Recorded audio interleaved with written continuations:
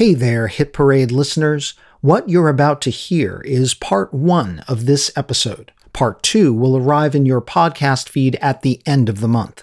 Would you like to hear this episode all at once, the day it drops? Sign up for Slate Plus. You can try it for a month for just $1, and it supports not only this show, but all of Slate's acclaimed journalism and podcasts. Just go to slate.com/hitparadeplus. You'll get to hear every Hit Parade episode in full the day it arrives, plus Hit Parade The Bridge, our bonus episodes, with guest interviews, deeper dives on our episode topics, and pop chart trivia. Once again, to join, that's slate.com/hitparadeplus. Thanks. And now, please enjoy part 1 of this Hit Parade episode. This episode is brought to you by FX's The Veil, starring Elizabeth Moss. FX's The Veil is an international spy thriller that follows two women as they play a deadly game of truth and lies on the road from Istanbul to Paris and London. One woman has a secret, and the other has a mission to reveal it before thousands of lives are lost. FX's The Veil, now streaming, only on Hulu. When you need mealtime inspiration, it's worth shopping Kroger, where you'll find over 30,000 mouth-watering choices that excite your inner foodie. And no matter what tasty choice you make, you'll enjoy our everyday low prices, plus extra ways to save, like digital coupons worth over $600 each week. You can also save up to $1 off per gallon at the pump with fuel points. More savings and more inspiring flavors make shopping Kroger worth it every time. Kroger, fresh for everyone. Fuel restrictions apply. This podcast contains seasonal Wham content. Whamageddon players' discretion is advised. Would you like to swing on a star? Carry moonbeams home in a jar and be better off than you are? Welcome to Hit Parade, a podcast of pop chart history from Slate Magazine about the hits from coast to coast. I'm Chris Molanphy, chart analyst, pop critic, and writer of Slate's Why Is This Song Number 1 series. On today's show, if by some chance you don't recognize this vocalist, that is the legendary Bing Crosby, with Swinging on a Star. It spent a total of 10 cumulative weeks at number 1 on Billboard's pop singles charts, best-selling retail records, and most played jukebox records in 1944. That 10-week run was the most of any chart topper that year. He has no manners when he eats his food. Swinging on a Star has become a standard, thanks in large part to its prominent inclusion in the film Going My Way, the Crosby starring Best Picture Academy Award winner for 1944. At that same Oscar ceremony, the tune itself won the Best Original Song prize, and it probably contributed to Crosby's own Oscar win that night for Best Actor. For most musicians, feats like these would make Swinging on a Star their definitive song, the way such Oscar winners as Theme from Shaft, My Heart Will Go On, and Lose Yourself are the definitive hit for Isaac Hayes, Celine Dion, and Eminem, respectively. But I mean, who are we kidding? This is not the signature hit for Der Bingle. As soon as I said the name Bing Crosby, I'll bet you instantly thought instead of this chestnut. I'm dreaming of a white Christmas. This is the best-selling single, period, of all time. Bing Crosby's White Christmas, a song Irving Berlin wrote for Crosby's 1942 film Holiday Inn. It, too, won the Best Song prize at the Oscars, and this 1942 recording has reportedly sold more than 50 million copies worldwide. As per the Guinness Book of World Records, when you include Crosby's later re-recordings of the song, including this one from 1947, which is the version you're likeliest to hear on the radio today. Where the treetops glisten and children, listen. Bing's White Christmas has sold upwards of 100 million copies, making it a bigger seller than any other recording. More than 4 decades after his passing, White Christmas defines Bing Crosby, even though he recorded dozens of other non-Christmas related smash hits. But Bing is not alone. There are plenty of other artists for whom their holiday hit eclipses everything else in their catalog, whether it was originally a chart hit or not. Last Christmas, I gave you my heart, but the very next day, you gave it away. There are chart acts that had multiple non-seasonal #1 hits, like Wham! Or Nat King Cole. Chestnuts roasting on an open fire, Who are now mostly consumed at Christmas, from girl groups Just see those sleigh bells jingling, ring, tingle, tingling too. to Latin rockers, Feliz Navidad. Feliz Navidad. R&B legends, and this Christmas will be a very special Christmas. to millennial crooners. It's beginning to look a lot like Christmas. Even a former Beatle or two. You might be surprised at how much better their holiday singles do on the modern hit parade than most of their other solo material. Simply having a wonderful Christmas time. Simply having a wonderful Christmas time. You can call these artists Christmas careerists, holiday hitmongers. I sometimes refer to them as chestnut roasters.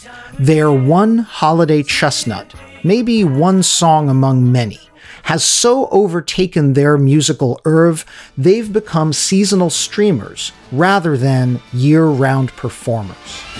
It's the most wonderful time of the year. Today on Hit Parade, we'll compare some of these acts' historical Billboard histories to the very merry ways their music is consumed today. For some, the holidays will be their main claim to fame in decades to come, whether or not they embrace their status as Santa's little helpers. Rocking around the Christmas tree at the Christmas party hop. And speaking of little helpers, possibly no rock-era act with a top-tier chart career has been more redefined by a single Christmas record than the pint-sized vocalist who is in both the rock and roll and country halls of fame. Brenda Lee is the only woman to achieve that dual enshrinement, by the way. And she even had a few R&B hits too back in the day. No matter what chart she appeared on, Brenda Lee just wanted to be wanted. Alone, so alone that I could cry. I wanna be wanted. And that's where your Hit Parade marches today, the week ending December 12th, 1960, when I Want to Be Wanted, a recent #1 smash by teen vocal sensation Brenda Lee, was in its final week in the top 40 of Billboard's Hot 100. That same week, 32 positions lower, this song by Brenda Lee was just making its debut. I'll bet you know this one. You will get a sentimental feeling when you hear voices singing, let's be jolly. Rockin' Around the Christmas Tree, Brenda Lee's definitive recording of the classic holiday bop, would not wind up as big a hit in 1960 as her #1 I Want to Be Wanted. Not even close. Christmas Tree still hasn't topped the Hot 100. But decades later, it would get awfully close. We're still tracking its progress on the chart as I record this. Will Brenda actually score another #1 more than 60 years after her last one? Will she pull off what you might call a double Mariah? Pour yourself some cocoa with marshmallows and curl up as I explain how legends like Brenda Lee go from chart toppers to chestnut roasters. And just maybe, chart toppers again.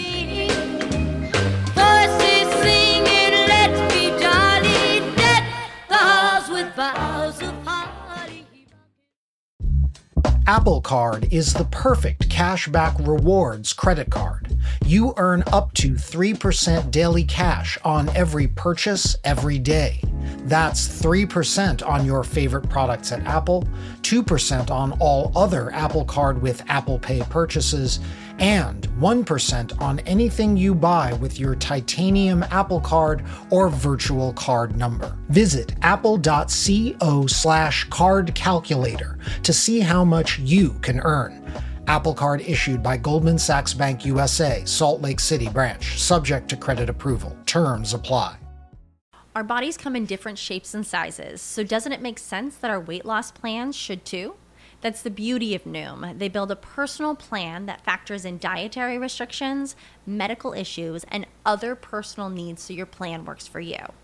Noom doesn't restrict or shame when you want to treat yourself. Their flexible program focuses on progress instead of perfection. You don't have to give up carbs or anything. And with their daily lessons, you can learn something new about your food choices every day.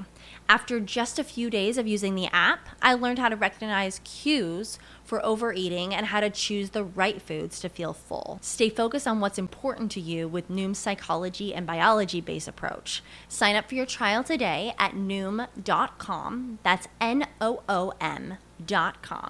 And check out Noom's first ever cookbook, The Noom Kitchen, for 100 healthy and delicious recipes to promote better living. Available to buy now wherever books are sold. Hit Parade listeners who play the Little Drummer Boy Challenge or Whamageddon during the holiday season might just relate to actor Hugh Grant's exasperation in this clip. November the sodding 19th, 6 weeks before Christmas, and already they were playing the bloody thing. In the 2002 film About a Boy, based on the 1998 novel by Nick Hornby, Grant plays idle bachelor Will Freeman. Here, Will is confronted in the supermarket by an inescapable holiday song that, it so happens, his late father wrote.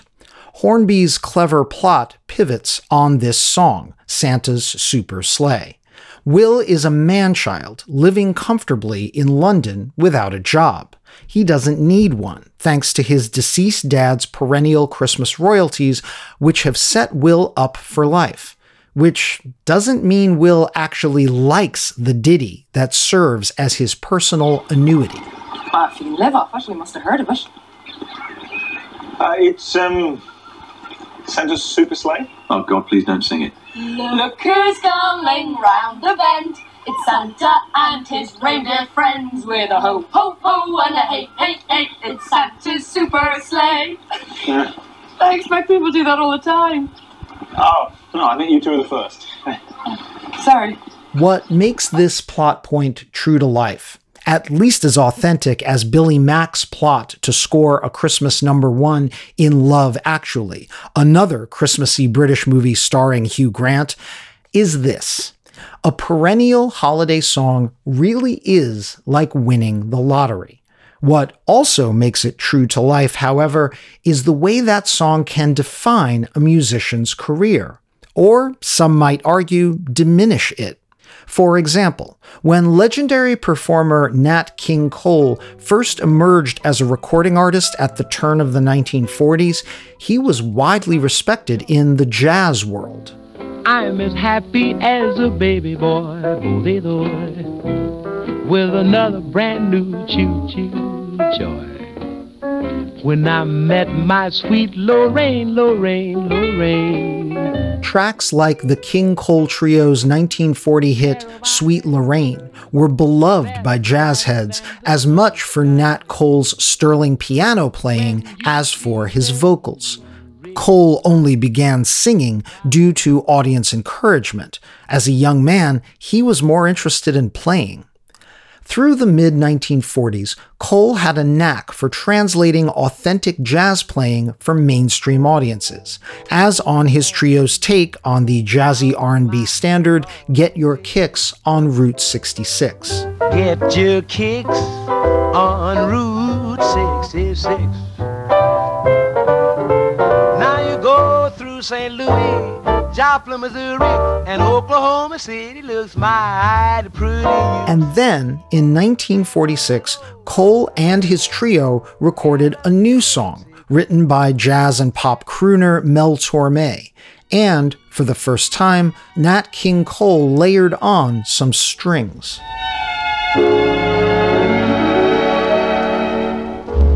Chestnuts roasting on an open fire, Jack Frost nipping at your nose. It was not only a smash, it changed the direction Nat King Cole would pursue for most of the rest of his career. The Christmas song, Merry Christmas to You, aka Chestnuts Roasting on an Open Fire, was a smash in 1946, number 3 on both Billboard's pop and R&B charts. And it kept coming back year after year. After the Christmas song, Nat King Cole shifted toward vocal showcases built on orchestral backing, downplaying his jazz roots on tracks like Nature Boy and Too Young. And Cole also re-recorded the Christmas song multiple times, working with arrangers like Nelson Riddle and singing on ever more elaborate orchestral arrangements.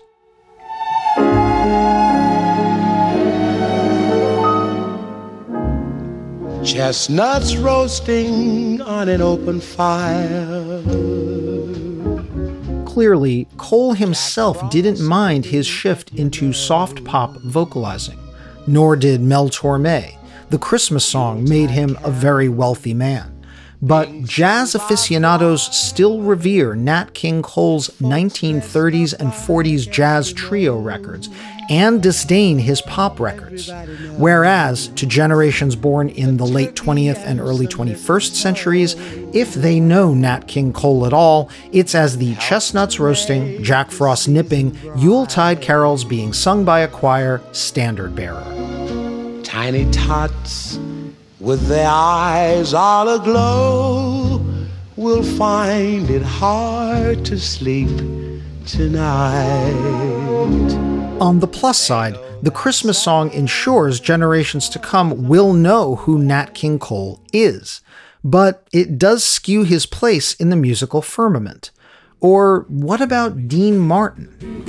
One girl, one boy, some grief, some joy, memories are made of this.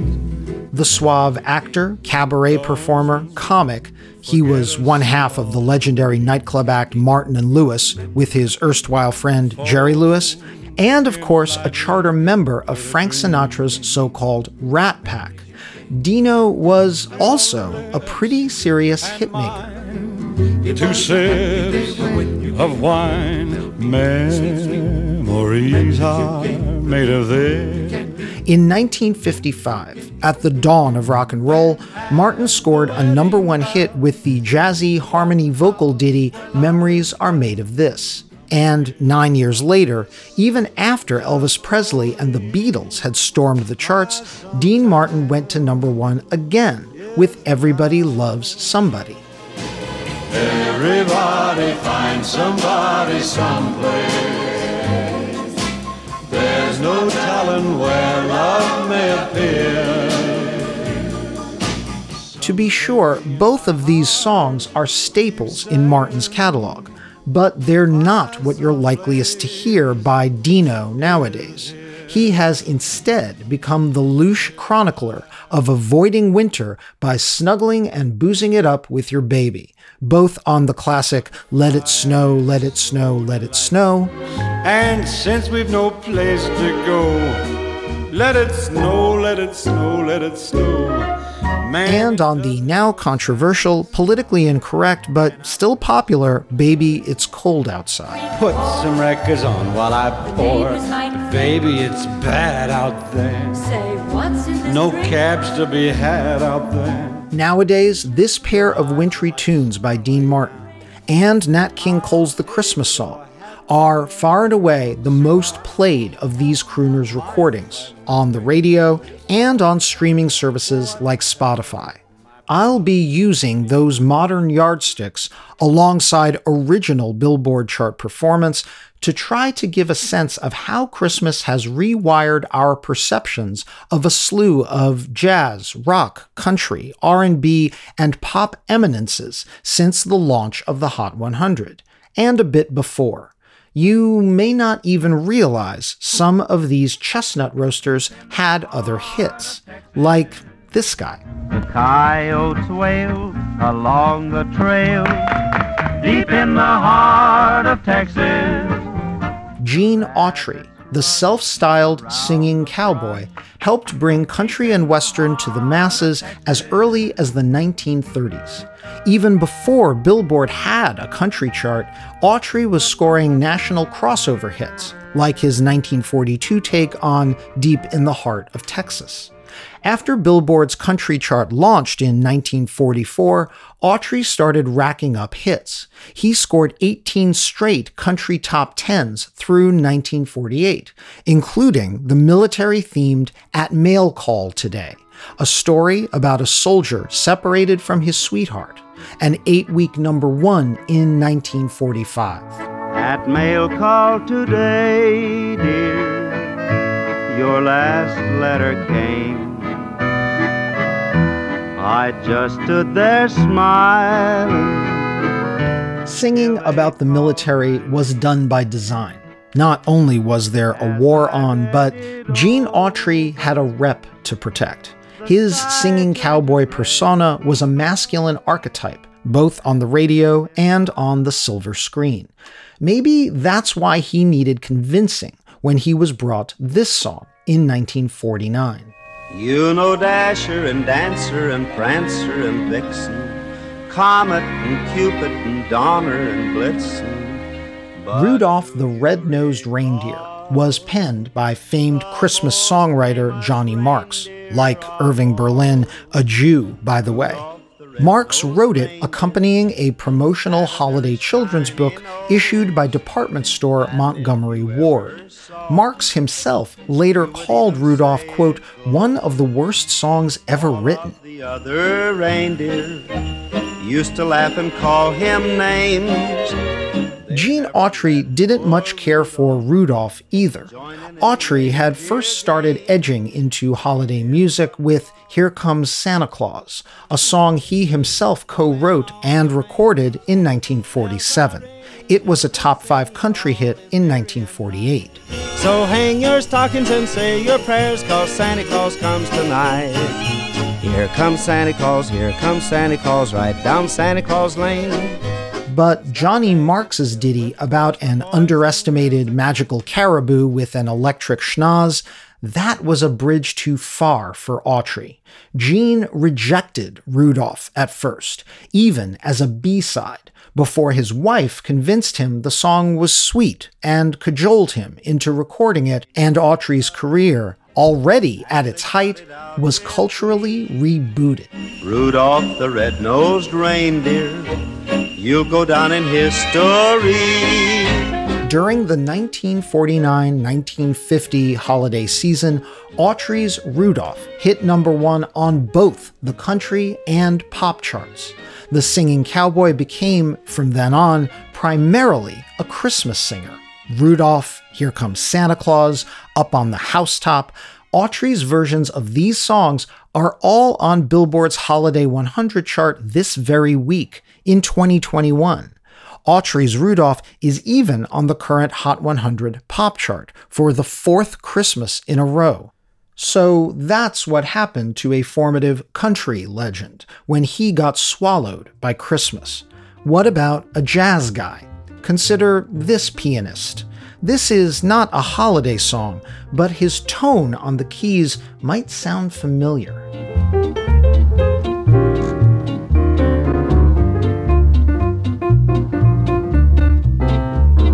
Vince Guaraldi never meant to be either a holiday nor a children's recording artist. He was a serious jazz player, inspired by the work of such prior piano legends as Oscar Peterson and Bill Evans. At one point, around the turn of the 50s, he was even warming up crowds for Art Tatum. He formed the Vince Guaraldi Trio in 1955. This take of the standard The Ladies in Love with You was on the Vince Guaraldi Trio's 1956 self-titled album.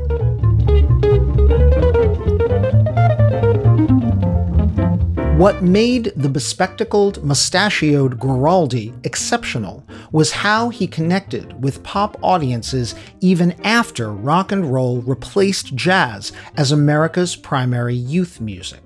In 1962, when samba and bossa nova were at their crossover peak in the Girl from Ipanema era, the Vince Guaraldi Trio recorded an entire LP interpreting selections from the likes of Antonio Carlos Jobim.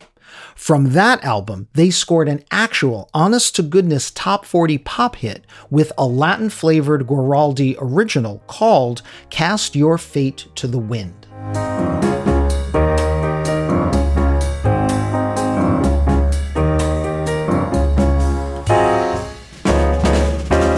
Cast Your Fate peaked at number 22 in early 1963, better even than fellow bespectacled jazz pianist Dave Brubeck had done in 1961 with his number 25 pop hit Take 5. Vince Guaraldi had proved that he had the soul of a jazzbo but an ear for pop, which might explain why a pair of television producers approached him in 1965 to do the music for an animated holiday special, based around the unusually melancholy Peanuts comic strip characters by Charles M. Schulz.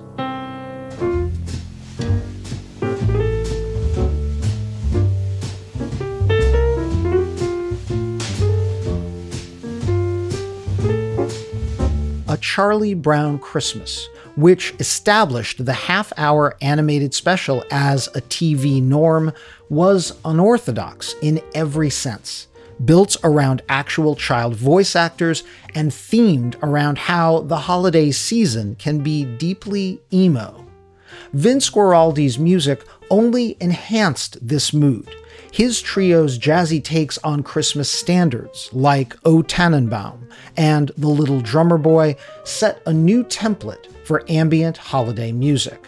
And one instrumental, an original by Guaraldi that was not specifically Christmassy, became both a holiday perennial and his signature song.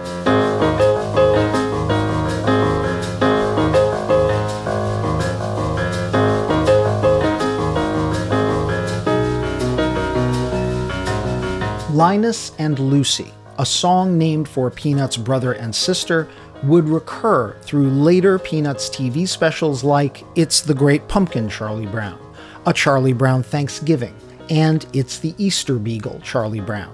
But it remains most associated with the Christmas season. As I speak, it's in the top 30 on Billboard's seasonal Holiday 100 chart. Guaraldi did continue to record non-Charlie Brown music.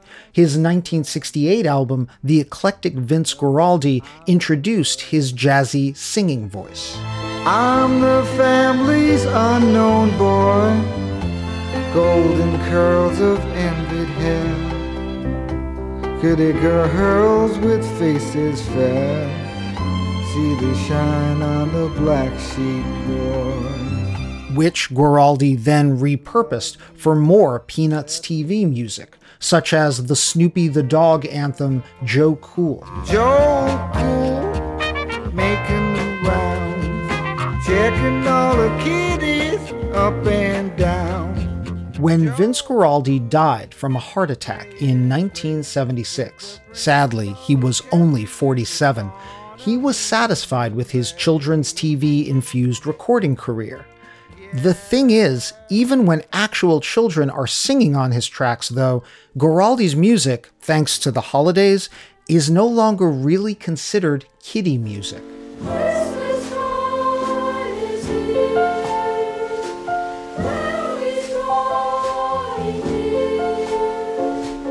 On Billboard's Holiday 100, Goraldi's Christmas Time is Here, Linus and Lucy, and O Tannenbaum come back year after year.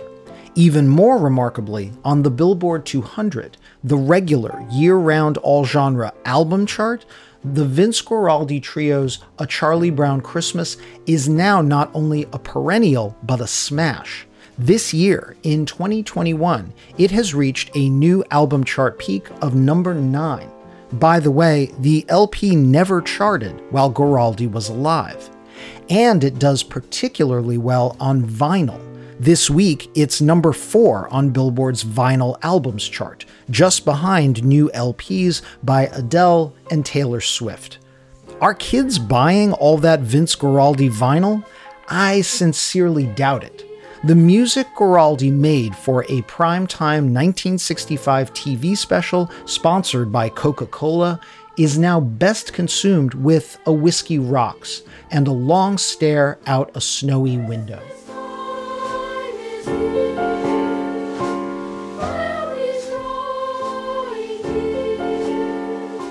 While we're in this mellow mood, allow me to play this old standard. Moon River, wider than a mile, I'm crossing you in style someday. That's Andy Williams with Moon River, made famous in the 1961 film Breakfast at Tiffany's. Though the original recording by composer Henry Mancini was the chart hit, a number 11 peak on the Hot 100, and the one that in 1962 won Mancini both an Oscar for Best Original Song and a Grammy for Record of the Year, Andy Williams' version is now widely considered the standard for Moon River. And Williams did score chart hits of his own. On his 1957 smash Butterfly, a number 1 on Billboard's Most Played by Disc Jockeys chart, Williams was on trend with a vocal that sounded a lot like Elvis. Then you fly around with somebody new, but I'm crazy about you, you butterfly. In 1963, Williams topped the album chart for more than 4 months with his LP Days of Wine and Roses. The days of wine and roses, laugh and run away. That album spawned a Hot 100 smash with Can't Get Used to Losing You, a number 2 hit that sounds both deeply old-fashioned and strangely modern. Can't get used to losing you no matter what I try to do. Gonna live my whole life through loving you. Call up some girl I used to know. Maybe that modernity explains why those plucking strings were sampled more than 50 years later by none other than Beyoncé. Hold up, they don't love you like I love you. Slow down, they don't love you like I love you. And the song was covered extensively, most notably in a 2-tone ska version by British New Wavers The Beat, aka the English Beat in America.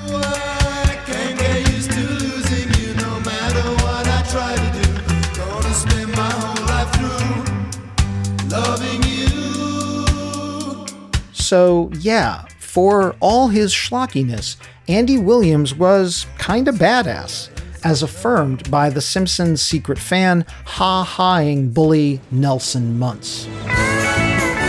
What is this place? Branson, Missouri. My dad says it's like Vegas, if it were run by Ned Flanders. Andy Williams! We don't need to stop here. Yes, we do! And yet, all of those cool old Andy Williams ditties are not remotely what he is known for today. Happy holiday, happy holiday, while the merry bells keep ringing. Happy holiday to you. Happy holiday. Andy Williams first recorded a Christmas album in 1963. It was an immediate smash. Even though Billboard at this time segregated holiday music on a chart separate from its flagship top LPs, the Andy Williams Christmas album dominated that holiday chart for 3 consecutive years, going back to number 1 on the Christmas chart again and again. And not unlike what he did to Moon River, it established several songs as Andy Williams standards. His take on Irving Berlin's Happy Holiday is definitive, and a new song on 1963's Andy Williams Christmas album is, I say this with love, a schlock classic. It's the most wonderful time of the year. For the last 6 Christmases, Andy Williams has dominated the radio and Spotify with It's the Most Wonderful Time of the Year. Each year on both the Holiday 100 and the Hot 100, it does a little better. Last year, during the 2020 holiday season, it reached a new Hot 100 peak of number 5. This year, as of this week, it's once again cracked the top 10 and is still rising. Maybe it'll reach yet another new peak by New Year's. There'll be parties for hosting, marshmallows for toasting, and caroling out in the snow. Like Gene Autry, once Williams went St. Nick, he didn't go back. His televised Christmas specials persisted into the 90s, and he recorded a new holiday album at least once a decade. Later LPs like 1965's Merry Christmas generated additional hits, like his take on Do You Hear What I Hear? A star, dancing in the night with a tail as big as a kite. Which, by the way, is number 78 on Billboard's Holiday 100 this week. Williams died in 2012, just as streaming music was beginning to take over the Billboard charts. If there is an afterlife, and Williams can see how Spotify is making him a hitmaker every December, he might indeed still regard it as the most wonderful time of the year. Hi, this is Dahlia Lithwick, host of Slate's legal podcast, Amicus. If you're listening to this show, you might be interested in Amicus's live show that we're hosting in Washington, D.C. on Tuesday, May the 14th. My colleague, Mark Joseph Stern, and I will be talking to some amazing guests, including Sherrilyn Ifill and a sitting state Supreme Court justice, all about how originalism, a relatively recently invented way of interpreting the Constitution, has taken over the Supreme Court and radically reshaped the law. It's been doctrinal rocket fuel for the conservative legal movement and facilitated the rolling back of abortion rights, the expansion of gun rights, and the obliteration of the separation of church and state. And as another wildly consequential Supreme Court term careers to its end, the court's originalists are on a tear. But there's something you can do about it, and we hope you'll join us in D.C. on May 14th to explore the possible pathways out of the current situation. Go to slate.com/Amicus Live for tickets. So far, all of the chestnut roasters I've discussed have been purveyors of pre-rock music. But here's a rock and roll Hall of Fame legend who's still with us and has leaned into her seasonal fame. Write me a letter, loving me a line. This is The Blossoms, a girl group that singer Darlene Wright joined in 1957. Almost immediately, Darlene took their material up a notch, so much so that they recorded singles for a string of labels and got noticed for session work, backing up the likes of Sam Cooke. Then I taught her 1, 2, ooh, 1, 2, and up now, baby, and back now. That's right. Eventually, in 1962, the Blossoms were invited to sing on a session by infamous producer Phil Spector. He's the one who would eventually rename Darlene Wright Darlene Love. But her first time singing on a Spector recording, a #1 hit no less, it wasn't under the name The Blossoms or Darlene Wright or Darlene Love. He's a rebel and you'll never be any good. He's a rebel 'cause he never ever does what he should do. He's a Rebel was credited to The Crystals, a pre-existing, totally separate girl group in Spector's stable of acts that just couldn't make it into the studio in time for the session.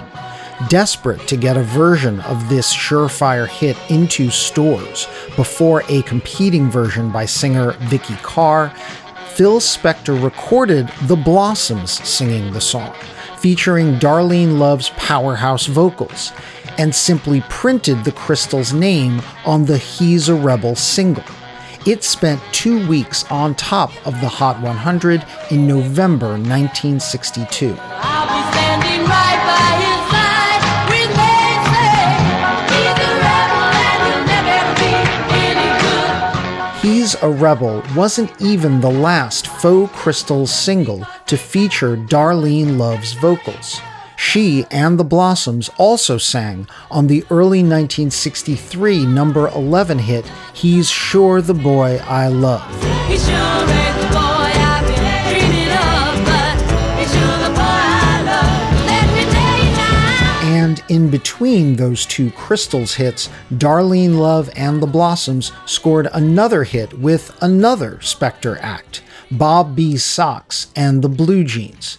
Their R&B arrangement of the Disney standard Zip-a-dee-doo-dah reached #9.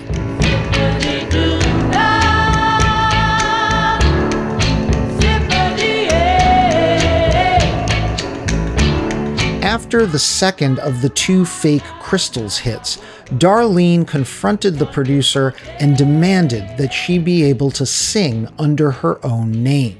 And say this for Phil Spector, he did give her an amazing showcase.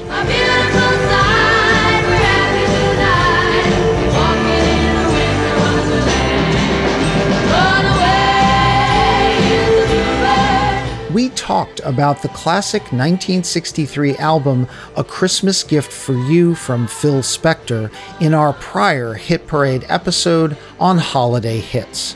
This seasonal compilation was a showcase for Spector's wall of sound and, arguably, the album's star. The only vocalist on the compilation credited as a solo singer was Darlene Love.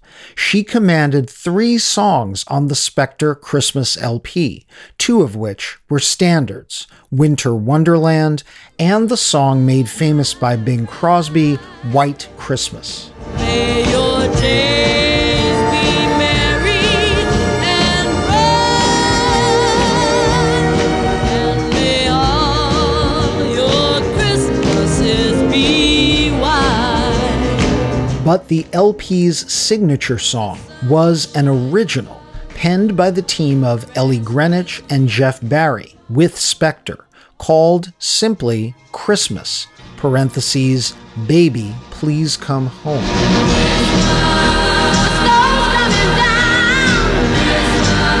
With her powerhouse vocals, Darlene Love made this new classic her signature song. None of the tracks on Spector's Christmas album was issued as a single in 1963, hence none made the Billboard charts. But for decades, long after Darlene Love broke away from the controlling Phil Spector, Christmas, Baby, Please Come Home was her calling card.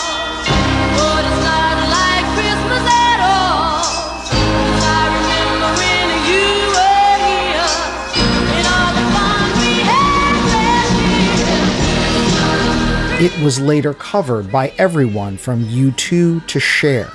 But no one could take Christmas away from Darlene Love.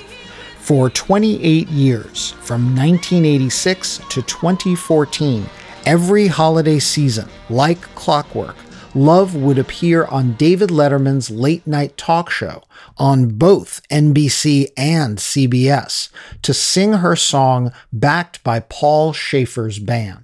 As far as I'm concerned, the best thing about the holiday season is when our next guest takes the stage for what is now an annual Late Show tradition. Here now to sing Christmas, Baby, Please Come Home, our good friend Darlene Love. Let's go.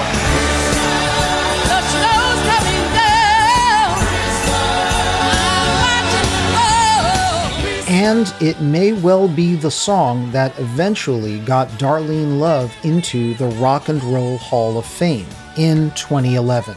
Induction presenter Bette Midler seemed to imply as much. Darlene was the very embodiment of teen spirit in the 60s, singing lead and backgrounds for Phil Spector with and without credit. These records have remained in people's hearts. They are still played and loved all over the world. It's safe to say also that Christmas isn't officially here until Darlene wails, "Christmas, baby, please come home." To this day, Christmas, Baby, Please Come Home is the Darlene Love vocal you're likeliest to hear.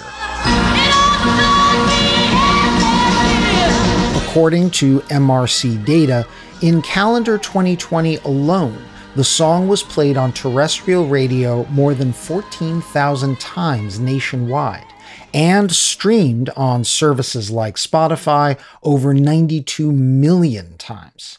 That, by the way, is 17 times the modern radio spins for the Crystals song He's a Rebel, and 52 times as many streams. So, that's one 60s hitmaker who hit the Christmas jackpot. Here's another from the late 60s and early 70s who is also still walking the earth, and whatever you know him for, he was a maker of hits. Or should I say, un artista de éxitos. Put on your high heels, sneakers, and your wig hat on your head. Jose Feliciano from Lares, Puerto Rico, projected a kind of post-folky hippie-era cool. His trademark sunglasses, worn due to his blindness caused by congenital glaucoma at birth, were purposeful but gave him a vibe. That was in full effect in 1968 when Feliciano scored a massive hit with his sensual, stripped-down Latin pop cover of The Doors' Light My Fire. Come on, baby, light my fire. Come on, baby, light my fire. 1 year after The Doors took the song to number one, Feliciano brought Light My Fire back to the Hot 100, where his version peaked at a remarkable number 3. For a couple of years, Jose Feliciano was a pretty serious pop star. His self-titled LP, Feliciano! Peaked at number 2, went gold, and rode the album chart for more than a year. Before 1968 was over, he generated a couple more hits with his takes on the blues song High Heel Sneakers and the groovy Hitchcock Railway. Home trip, ticket to sail away, hand grip, Hitchcock Railway, sub-ride, made for comfort, been tried, guaranteed passport. All of these were covers. Feliciano had a skillful ear for songs he could give his signature spin. He was defining Latin rock crossover before Carlos Santana had even debuted. In 1969, a year when Feliciano scored 2 more gold albums, one of them a live double LP, a rarity at the time, he utterly transformed the Beatles' B-side, She's a Woman, into a minor hit for himself. Well, she's a woman who understands. She's a woman who loves her man. My baby don't give me presents. But as with Gene Autry, Vince Guaraldi, and Darlene Love before him, none of these year-round hits were what made bank for Jose Feliciano over the long haul. As his albums started to peak at lower chart rungs at the turn of the 70s, Feliciano decided to record a Christmas album. Chestnuts roasting on an open fire. As was typical for him, most of the holiday LP consisted of covers. But Feliciano's savviest move was writing a totally original song, one whose royalties he could keep. He wrote it one Christmas Eve in LA when he felt homesick for his traditional Puerto Rican holiday celebrations. Feliz Navidad. Feliz Navidad. The result would become a Latin Christmas standard, one that was not only effortlessly catchy, but expressed universal sentiments in both Spanish and English in a way that welcomed everyone. I want to wish you a Merry Christmas. Feliz Navidad was a slow grower. It appeared on no Billboard chart in the 70s when it was new. Feliciano kept himself busy that decade playing guitar for Joni Mitchell on her 1974 hit Free Man in Paris. Stoking the Star Maker machinery behind the popular song.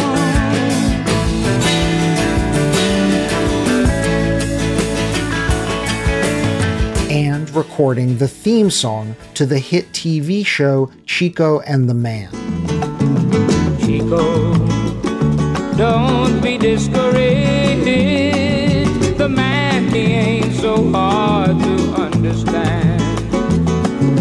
But quietly, Feliz Navidad started making the rounds as a holiday perennial, most prominently on the 1978 PBS special Christmas Eve on Sesame Street, in which Big Bird ice skated to the song. Feliz Navidad.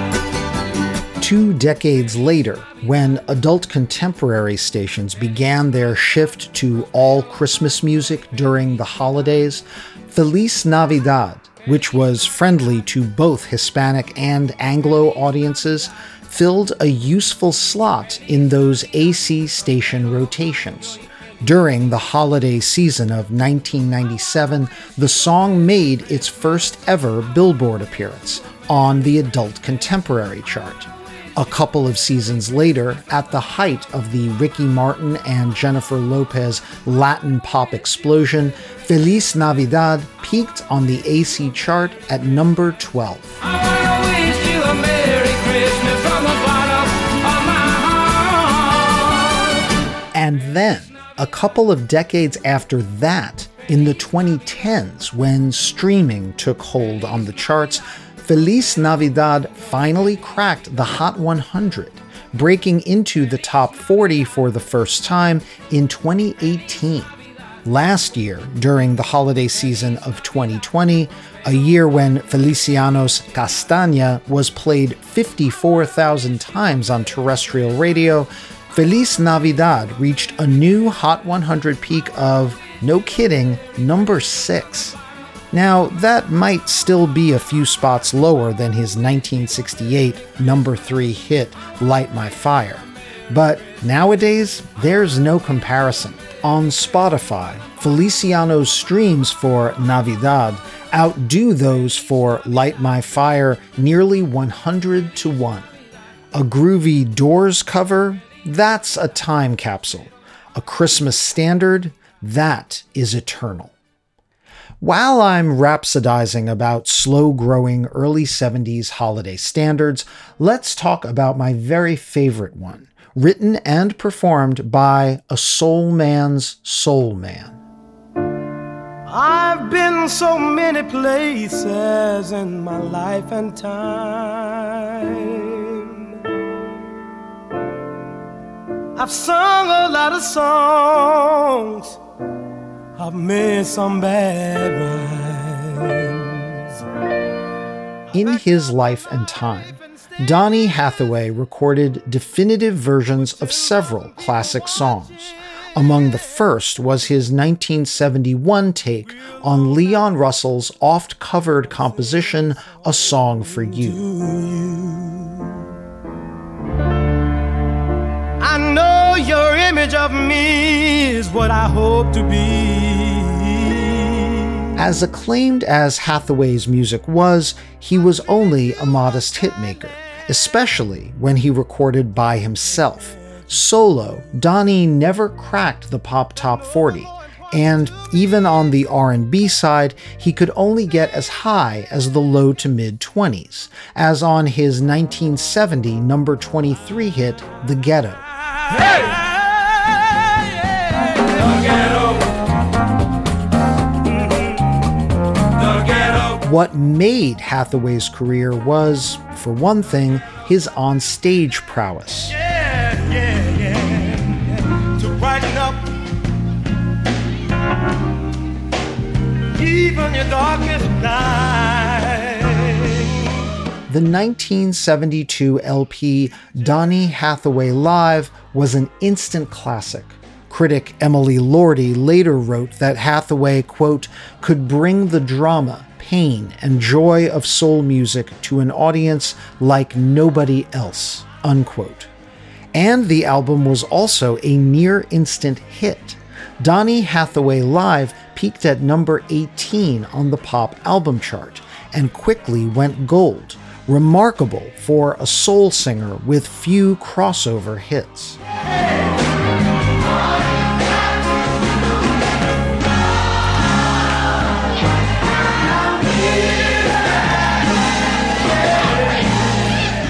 But Hathaway's other great asset was his friendship with R&B legend Roberta Flack, who happened to be a college classmate of Donnie's from their days at Howard University.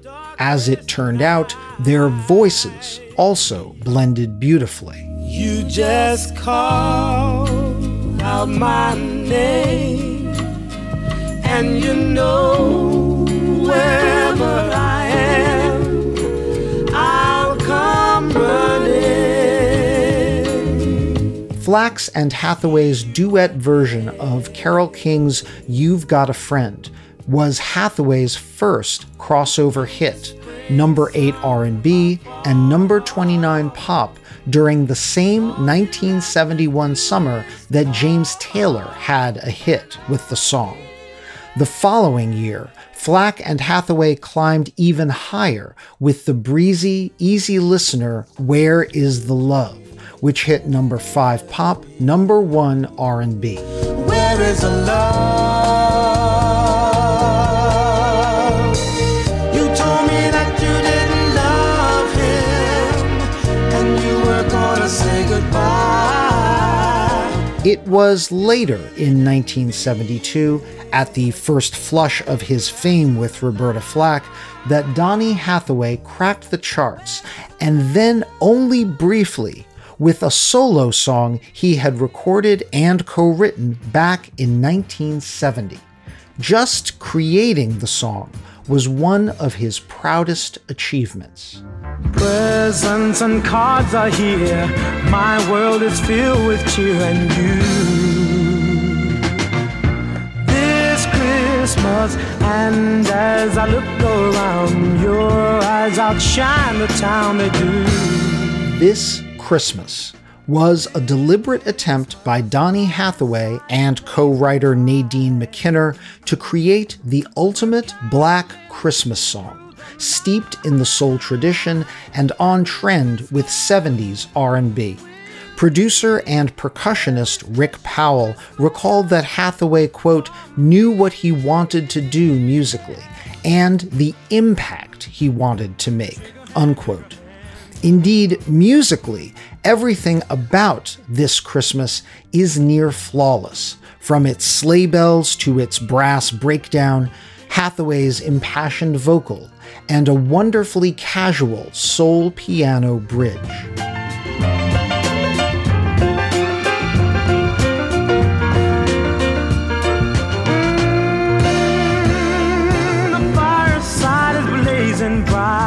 Though it would eventually become a black radio staple, During Hathaway's lifetime, the only chart this Christmas touched was Billboard's seasonal Christmas singles chart, where it spent a solitary week at number 11 in 1972. It was a blip at a time when Hathaway's friendship with Roberta Flack was making him a fairly regular R&B chart presence. Late in the decade, the duo scored one more huge crossover hit with The Closer I Get to You, a number 2 pop, number 1 R&B smash in 1978. True love in a special way. The closer I get to you. Sadly, this would be the last time Donny Hathaway would get to hear one of his songs spreading across the airwaves. In early 1979, after a psychotic episode during a studio session, Hathaway took his own life in New York City. The loss devastated Roberta Flack as well as the entire R&B community. Later that year, vocal troupe The Whispers released the tribute A Song for Donny, which interpolated the melody of This Christmas. And your music will be so very, very special to me.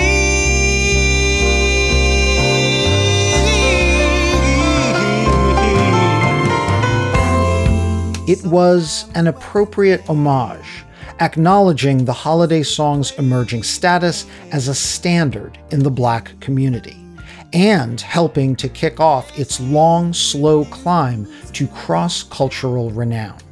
This Christmas was reissued in 1991 on an Atco Records Soul Christmas CD release, which helped to solidify the song's status as a radio recurrent. In 2007, the song lent its title to a movie, Last Christmas, starring Loretta Devine, Delroy Lindo, Idris Elba, and Regina King. On the soundtrack, Hathaway's composition was covered by Chris Brown. In the mid-10s, covers of This Christmas by both the American rock band Train and British soul singer Seal topped the adult contemporary chart. As the fireside is blazing bright, we're caroling through the night, and this Christmas. Finally, last year in 2020, Donny Hathaway's original recording of This Christmas made its Hot 100 debut, cracking the top 40 at number 39, fueled by nearly 11,000 radio spins and 63 million streams. We're caroling through the night, and this Christmas will be. In short, it took literally half a century for Donny Hathaway's soul perennial to become a pop hit. But it was immortal from the day he recorded it. When we come back, how the streaming era has flattened legendary careers by enshrining holiday hits, including the Wham song Hit Parade listeners are begging me not to play again, the Brenda Lee song that has rocked the tree while eclipsing the rest of her work, the 21st century crooners who are giving the merry what they want, and two ex-bandmates named John and Paul, whose post-divorce catalogs might someday be reduced to just their jolliest hits. Seriously, former Beatles, I've got the data to back it up.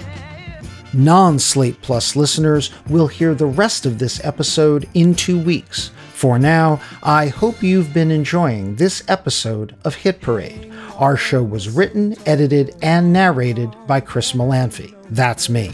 My producer is Asha Saluja. Special thanks this month go to radio researcher Sean Ross and the staff at MRC Data.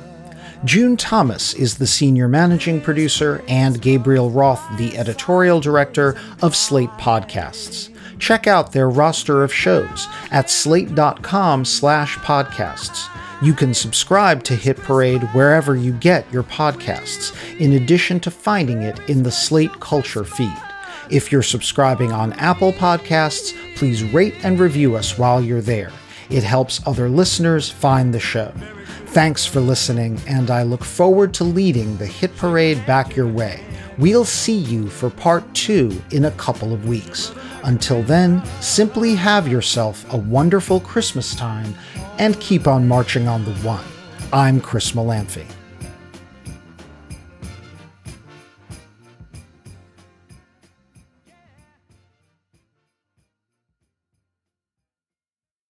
It is Ryan here, and I have a question for you. What do you do when you win? Like, are you a fist pumper, a woohooer, a hand clapper, a high fiver? I kind of like the high five, but if you want to hone in on those winning moves, check out Chumba Casino. At ChumbaCasino.com, choose from hundreds of social casino-style games for your chance to redeem serious cash prizes. There are new game releases weekly, plus free daily bonuses, so don't wait. Start having the most fun ever at ChumbaCasino.com. No purchase necessary. VGW Group. Void where prohibited by law. See terms and conditions. 18+.